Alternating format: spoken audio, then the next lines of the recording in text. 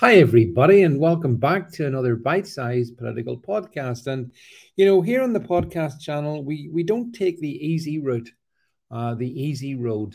We take the tougher road, the road less traveled, and that means when it comes to certain stories, I'm going to talk about well my perspective on it, and it might annoy some people, but there we go.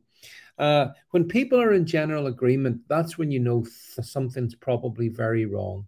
When the politicians all agree on something, that's when all the alarm bells should be ringing. And such is the situation with something called Daffy's Law. Now, let me explain what Daffy's Law is. First of all, Daffy is the Irish variation on my name, David. So it means David's Law. But when you're running a PSYOPs, it's important you get all the different elements in place.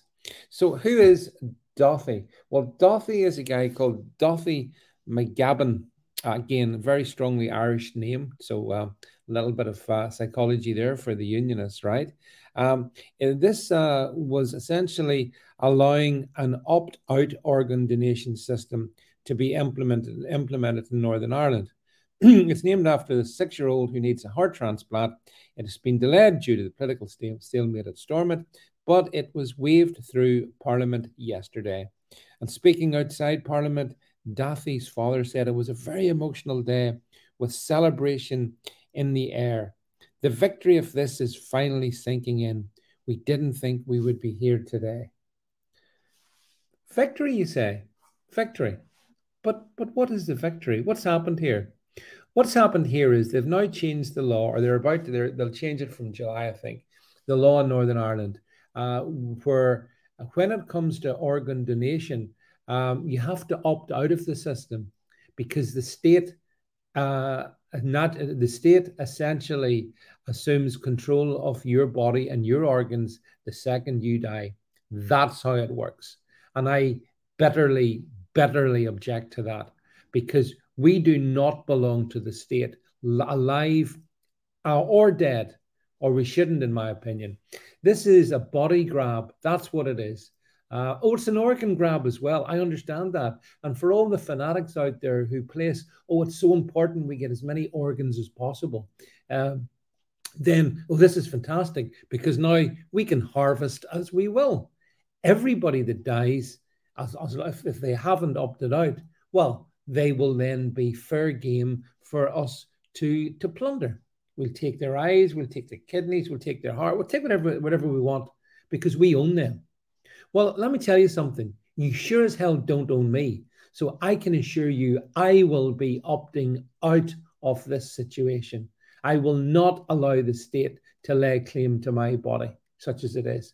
And I know other people who would voluntarily give their organs in the event of their death, but who take a view like me that this is absolutely beyond the pale because it's the state asserting control and the right to harvest you if it wants.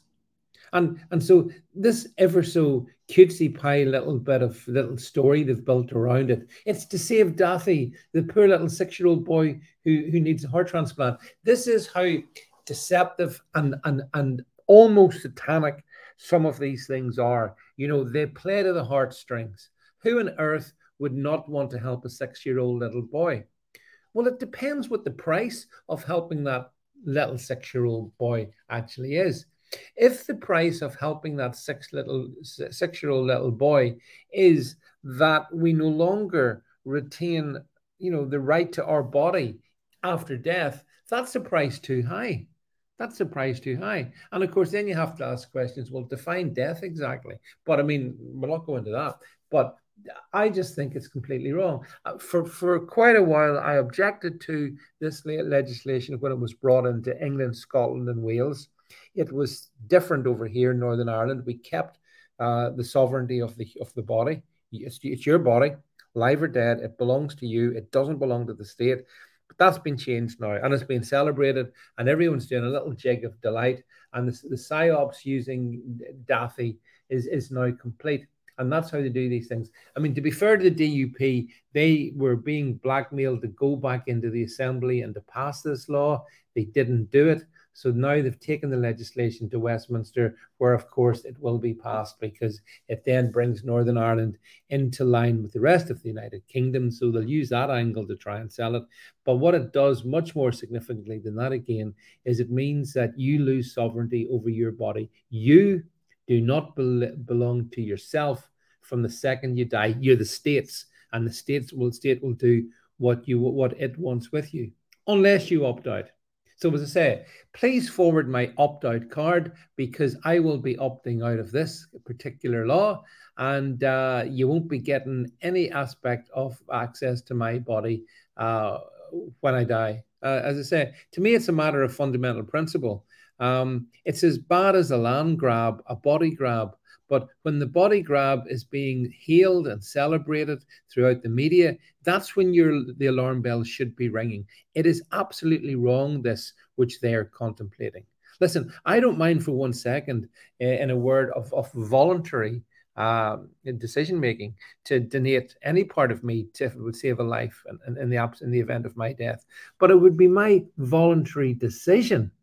This here swings it the other way around, and the state saying, no, unless you opt out, we'll decide. And sorry, no, I am absolutely resistant to this idea. I wonder what you think about it, folks. Well, there we go. Thanks for listening.